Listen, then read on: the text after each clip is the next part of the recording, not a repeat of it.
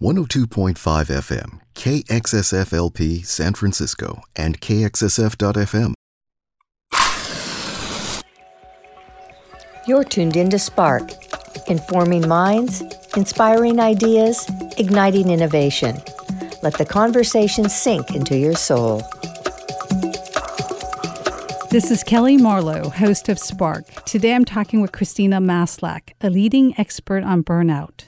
The impact of her research on burnout has been recognized by the World Health Organization. We will be talking about what exactly burnout is and how to address it. If you are feeling signs of burnout, this is an important episode for you. Thank you for joining me on Spark today, Professor Maslach. I'm pleased to be here. How would you describe burnout, both psychologically and physically? Well, burnout is a response to chronic stressors. I've studied it in the workplace, so it's really more sort of focused on that, although people have argued it can be a response to stressors anywhere, and I'm sure we'll talk about that. But it's a response to chronic, everyday, constant kinds of stressors, and it arises because in some sense that chronic stress is not being well managed, either by the person or by the environment, the organization, the place where he or she might be working. And what we see happen with burnout are essentially three intertwined things. One is they experience a stress response, which is exhaustion. It can be both physical exhaustion. It can also be a kind of emotional exhaustion. You know, I can't take it anymore. I don't want to hear another voice, another thing happening. But it's more than just exhaustion. I mean, if it was just that, we would just call it exhaustion. But with burnout, more than that happens. And the second aspect of it is a kind of growing negative, hostile, cynical, real cynicism and distancing from the job and the people and the place and everything that's going on. And so rather than focusing on how to do your very best, you're trying to figure out how to do the bare minimum and get out of there. And that obviously has important consequences for how you behave, how you do the job. So the quality of the work begins to deteriorate. And then the third aspect that can also come along with that is not just a negative outward response towards what's happening around you, but a negative response to yourself. What's wrong with me? I'm not good enough. I can't handle this work. I don't want to be here. I've made a mistake taking this job, whatever those kind of things are. And that can lead to long-term depression or anxiety and things like that. So it's those combination, really, of those three things that defines burnout. You talked about this connection that comes with burnout. Can you describe what's going on with this connection?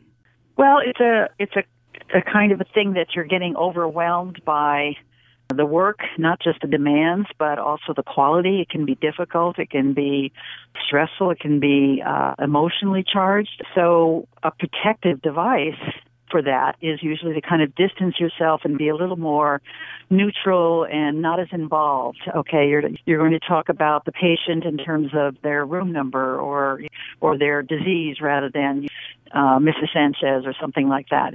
So you make it less personal. It's like almost detached concern, dehumanizing it a little bit, making it something that you're not going to get as emotionally involved in. And that may be a way to help you get through all of the things that are necessary for you to do. The danger is that it can go too far, where you get to the point of saying, I don't give a damn about anybody or anything. I just want to be out of here. You can't actually get away, but you try and get away or distance yourself as much as you can. And then that, again, as I said before, can lead to a real change in how you treat people, how you handle the tasks, arriving late, leaving early, all the kind of things that you can cut back on your involvement in the work. So that's really what the disconnect or the detachment is really all about. It can sometimes be a very protective thing to do, particularly for certain kinds of occupations. If you're a police officer, if you are first responders, if you are working in very difficult medical emergency situations, it's hard to deal with all of that all of the time. So trying to, in a sense, have a kind of a psychological armor on so you don't get overwhelmed by it, can be a way of coping with all of this, but when it goes awry and goes too far and too much and has negative consequences for people around you as well as for yourself, that's why we then call it burnout. So it sounds like disconnection is going to lead to negative impact to those around you, including those in your personal lives as well. Yeah. I mean, often with the interviews that I would be doing, it's not just with the person, but his or her family, spouse, kids, neighbors, et cetera, friends. When that person would be coming home, sometimes it would be like, don't talk to me. I don't want to hear another problem. I don't want to hear anything. Shut the door and go in another room kind of thing. I don't want to even be involved. I don't want to, with anybody. I just need peace, quiet, get away. So it can take its toll on your personal life, clearly, because you bring it home rather than trying to leave it where it was or having some way of transitioning so that you get out of all of this. Take some extra time, do something else, read a book, take a hike, play hoops with some friends or something that will get you in a better frame of mind to take on the rest of your life, really. You have mentioned that people tend to question themselves as well, where they're asking, what is wrong with me? Mm-hmm. Why do we do this? Why do we think it's us? And why are we questioning ourselves? There's a couple of reasons. One main one is that for a variety of reasons, people keep viewing this as some kind of a health condition, a medical disease. It's like instead of having a cold or having COVID or having the measles, you have burnout. And they talk about diagnosing it and symptoms for it and treatment for it and all this kind of thing. The World Health Organization, when it's defining the burnout last year as an official recognition, they call it an occupational phenomenon and said it is not a medical disease and shouldn't be treated like that. So once you have it, people start thinking of it as a disease and it's inside the individual. So it must be something about me. So that's, I think, one kind of thing. And a lot of people also, in viewing it that way, are likely to point the finger. Well, what's wrong with you that you can't handle it? I can see other people who aren't experiencing it, so it must be you. That's another part of it. So we have a lot of individual kind of thing where we're focusing on what's wrong with that person and treat that person, rather than taking a sort of, in a sense, a more epidemiological kind of thing and saying, if we're seeing lots of people coming down with this kind of experience, what's going on in that environment that's leading them all to have these kind of problems? So we really need to look at the context in which this is happening. I mean, people don't burn out for no reason. They don't burn out just all by themselves. There's things going on, those chronic stressors in the environment. People may have different ways of coping, or they may have different ways of trying to respond to it, or they're in better or worse situations in terms of dealing with all of this. Those can be factors.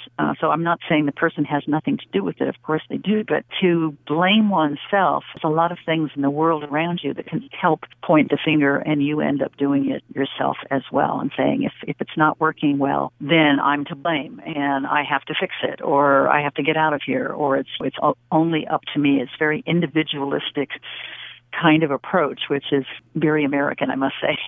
So you've heard that phrase, if you can't take the heat, get out of the kitchen, rather than saying maybe it's really too hot in the kitchen for people to do good work. So why can't we start looking at what's causing the problem there? So in a burnout, we're more likely to internalize the feelings of there's something wrong with me.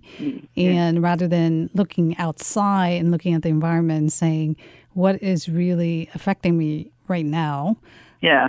And from a holistic standpoint, what does contribute to that? Let's say in the workplace to start. Well, workplace, home, I mean, what we have found so far, and when I say we, there's many researchers who've done work on this. But what we have found is that there is at least 6 areas or domains in which the notion of a better or worse fit between the person and the environment is really critical. And when the fit is poor and is really not working well, there's not a good fit between the person and the job, you're going to see a greater risk of burnout. It's not that it has to be perfect match, not at all, but the worse it gets in any one or more of those 6 domains, we see real problems with people dealing with burnout down the road. My sense is part of it is we need to be looking at those 6 areas wherever we are and trying to find which of those seems to be doing okay, and where could we actually think about making some kinds of changes. That would be one thing, I think, to make it clear that it's not just me or just an individual. But it also would open up, I think, and this is another important point, open up a realization that you're not alone in this. It used to be there was such a stigma about burnout. People wouldn't speak up. They wouldn't talk about what they're feeling and doing. And part of it was then saying that adds to the isolation, because you look around, everybody is saying, I'm fine, I'm doing okay. What's wrong with me? I'm the only one. Well, it turns out we call it pluralistic ignorance. Everybody's putting on a face to say, oh, I'm okay, really. The face you show, and so what everybody sees is we're doing okay, when in fact behind that, a lot of people are saying, I'm having problems. Once you know that there are many others, and that there are others maybe in your unit or your clinic or wherever you happen to be, then it changes the problem to not just what's wrong with me, but how come we are having some struggles here? What could we begin to do or think about or ask for or work on that would get us to a better place? And then those 6 areas, which I can describe briefly, would kick in, and those would give you starting points to sort of think about where to look for potential problems and potential solutions to them. Is it because people feel that their workplace won't address their issues, or is it because they feel like they can't raise these issues? They're waiting for the workplace to recognize that they're burnt out. Yeah. It could be both of those, and we've seen all kinds of variations along those things. But in both cases, waiting for the workplace to recognize that you're burned out or waiting for the workplace to do something about it is essentially saying, I have no power, I have no control over what I'm doing. Somebody else is going to have to fix it, and I'm helpless, and I'm just going to have to wait, or I'm going to have to walk at some point, if I can, somewhere else. Control, it turns out, is one of those 6 areas where you feel you don't have adequate autonomy and say and discretion over how I do my job, and that there are things that I can take on and use and come up with creative solutions or make the whole thing better and so forth. So control, that autonomy, is one of the key areas where the fit between people and the workplace is crucial. And when people are feeling out of control, that they have no say, that they are helpless, that somebody else has to take care of it and they're not sure it's going to happen, that can lead to burnout for sure and be part of the problem. The other areas I just want to mention, another one is the one people always think about, which is workload. Way too many demands and not enough resources and time and whatever to do them. And that certainly is tied into the exhaustion part of burnout. But it turns out often the other 5 areas are more critical for burnout. So I mentioned one is control. Another one is reward, positive recognition. It's not just money or benefits. It's that people notice and care and let you know when you've done something good. It's positive feedback. And does that happen periodically when you deserve it or not? Another area we're seeing a lot of importance more recently than in earlier years is what I'll call the workplace community.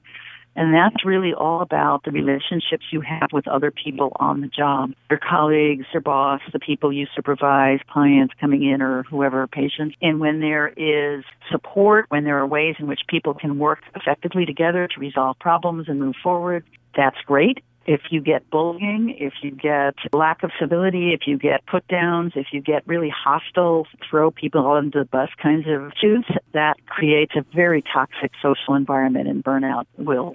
We also see that there are another area of it is fairness. Whatever the rules are, whatever the processes are, whatever we're doing here, is it fair in terms of who does what, who gets promoted, discriminated against, or treated fairly, and so forth. So that's a huge one. And then finally, there's an area that we talk about as values, or meaning, which is what's important and why am I here doing this and what do I take pride in and am motivated to do well because of something really, the value of the work that I'm contributing and so forth. And when people are put in really bad positions in terms of ethical dilemmas and doing things that are not really right but doing wrong, and I can't look at myself in the morning knowing what kind of job I'm going into and what I'm going to have to do, that kind of thing, then again, we see greater risk of burnout. People can get together with other colleagues as well as asking and talking to managers or other people. It's going to be really important to try and address these issues more collaboratively in terms of getting some positive change. So what you're saying is that if it's a workplace issue, The best way to identify it is to talk openly with others there to see whether other people are experiencing the same concerns. Yeah. And hopefully from there you can raise those concerns and shift the pressure that you're feeling because it's coming from the workplace, and the workplace has to make those changes. Yeah, but it's a person job fit, so it still means you have to be a partner in this, and in the sense of it's not either or, which is I think what people often say: is it the job or the workplace, or is it the person? And it's really not either or; it's both. So when you are able to have better conversations with colleagues that you trust enough that you can talk, and as opposed to they're going to put you down if you say you're having any issues or problems or struggling or whatever. When you do that, you may in fact learn that they're doing something a little bit better than you, or they have some other kind of strategy that works more effectively, or that it could be, if we all recognize if we changed the workload and did this first in the morning, the rest of the day would go a little better. Find some collaborative solutions where you help each other out and essentially be part of that. Part of what we're seeing in that area of community, the social workplace, is that in recent years there's been a much greater emphasis in a lot of places on really a culture of fear.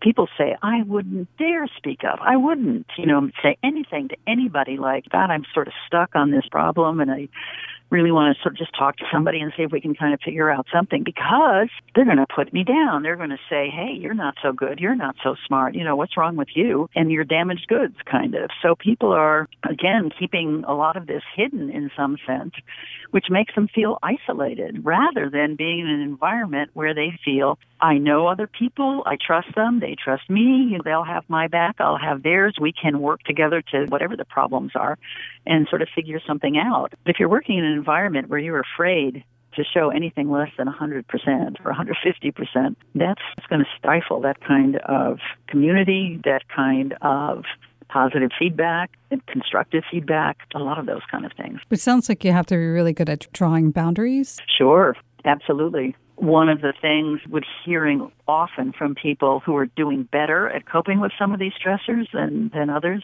would be that they had all kinds of ways and when they would set boundaries between their work and between their home life, their neighborhood life, whatever, everything else that was going on in their life.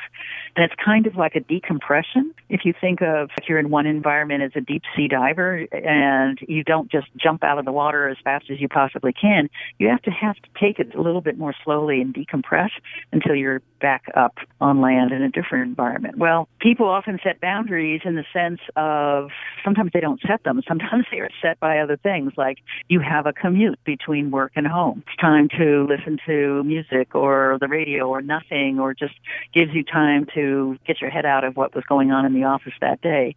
Or you're walking or biking or something, or you're sitting in the park and taking it easy. People would say, I don't take the first bus, or Bart, I wait a little while and do something else, sort of calm down and, get relaxed and get in better shape. Having a boundary that or a transition period between these kinds of environments is really, really helpful. It becomes more challenging when you have to work at home. Then those boundaries get really blurry. And you really sort of consciously say, wait, I'm working now, but I'm going to have other time where I'm definitely not going to do anything but be with the kids or cooking something in the kitchen or going out, whatever it might be. And that's true not only for work home, but boundaries between work time. We usually think of the 9 to 5, Monday through Friday versus the weekend. What are the boundaries for the weekend so that, you're not doing work those hours? And there are a lot of ways in which people would use hobbies, things they enjoy doing, and really working with their family and friends to say, okay, look, don't bother me here right now, but over here, I'm all yours. And really create those kinds of things that protect all the time you have to do very different kinds of things. What you're saying is that you have to be very good at setting boundaries to protect the space and time that you need for yourself. Oh, sure. You often have to ask other people to partner with you on that. Yes. But are you finding that people are having a hard time setting boundaries with the people they work with? Well, it's what they work with, but also who they live with, your family, or your friends, or your roommates, or whatever. They can also be part of setting the boundary. This is when you're going to go do your pottery class that you've always wanted to do. People respect that and don't bother you then. I'm seeing many people posting online about their burnout. Mm-hmm. Are you seeing this across industries? Yeah, it's happening everywhere. But the thing is, it's a very popular term.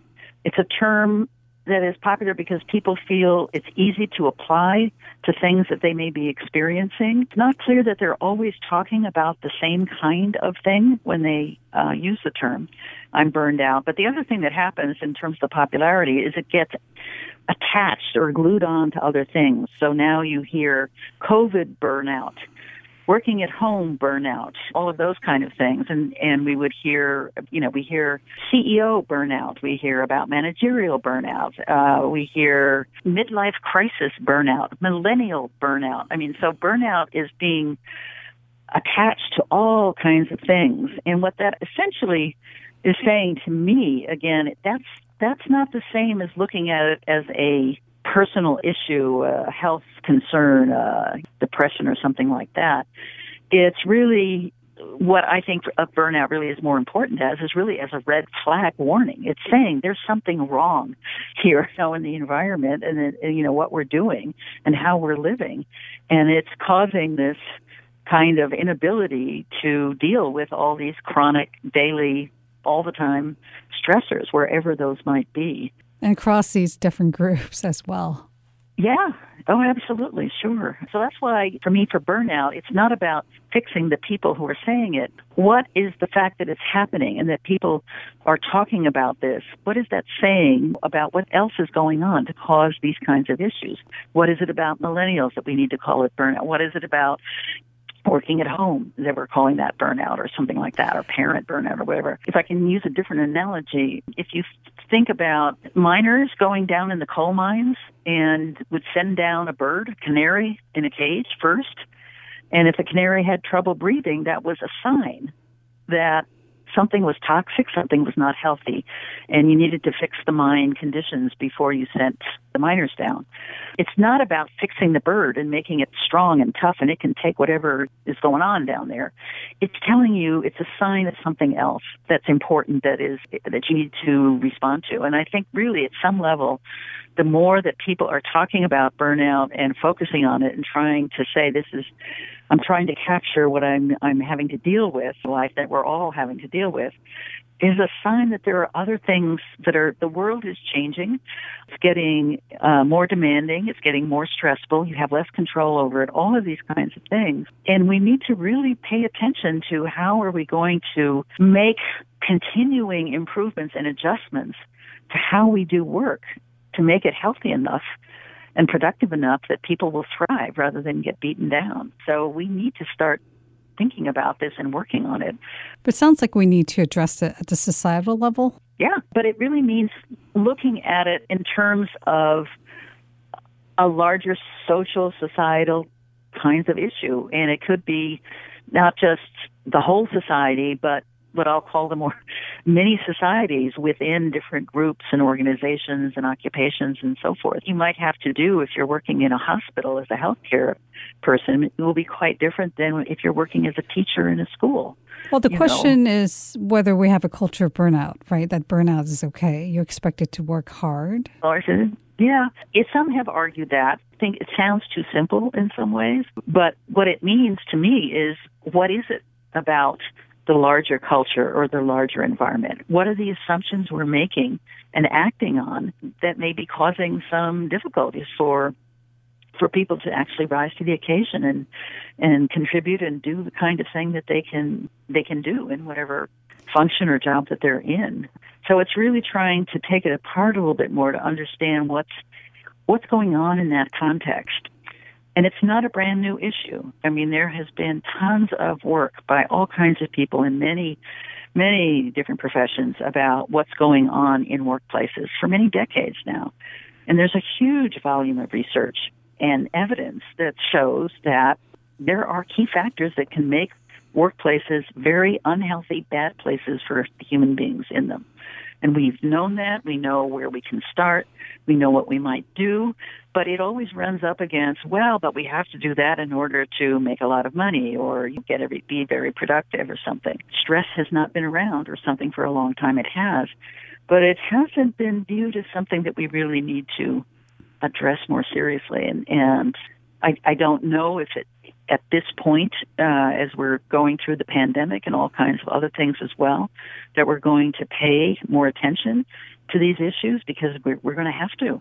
The question I have is, it seems like technology is making this worse in the sense that you're always connected. You can always be connected to work 24/7 if you allow yourself. That's where you're having problems with issues of control and boundaries and setting those kind of things. So, that can be a factor. I mean, the ironic thing is there's incredible connection through technology, but it's not always positive connections, in the sense of having social connections and relationships and people you can talk to and learn from and help out and all that kind of thing. People often talk about feeling very isolated. I have no one that I can really talk to, even though I'm getting all these demands coming constantly all the time, and I can't get the work done at the work, so I have to take it home and take another chunk of my personal life. What would be your top 5 recommendations for those who may be feeling that they're getting there and that they're sensing they're going to be heading for a burnout? One of the important things is to figure out how you can connect with other people that you can actually trust and work with and share what's going on and, put your brains and heads together on this. But trying to do it all by yourself all the time is not enough. I mean, yes, you can do things to try and keep yourself getting enough sleep and eating well and staying healthy and, all of those kinds of things. You're going to need other people in the workplace, in your occupation, good friends, mentors, etc., to really put some of these issues on the table and sort of figure out where can we go from here to make things a little bit better? What are some of the little steps that we can take? And they're often, because these are chronic issues, these are, things where you have to deal with the fact that this is there all the time, and you're going to need other people. So that collaborating, if I can say that, is really going to be a crucial kind of thing. A second thing I would say is that as you collaborate and try and talk with others and get whatever kind of informal groups or formal or whatever, how do we make some improvements here? How can we change things given what we're dealing with now? The other thing is to customize and make it your own. People are always looking for a solution that's a best practice, and if we just do that, everything will be fine. Well, as I said before, the best practice for education might be very different than the same best practice in healthcare. You have to adjust it and make it fit, make it work again in terms of the fit between people and the job. Third thing I would say is keeping at it and not giving up after maybe the first one doesn't work so well. There's a way in which there has to be a commitment to say, we've identified a couple of problems. Where will we begin? What will be the first one? What will we need to do? And let's keep going until we've got this thing wrestled to the ground and it's a better situation. Thank you for sharing your expertise and joining me on Spark, Professor Maslach. Thank you. I've enjoyed talking with you.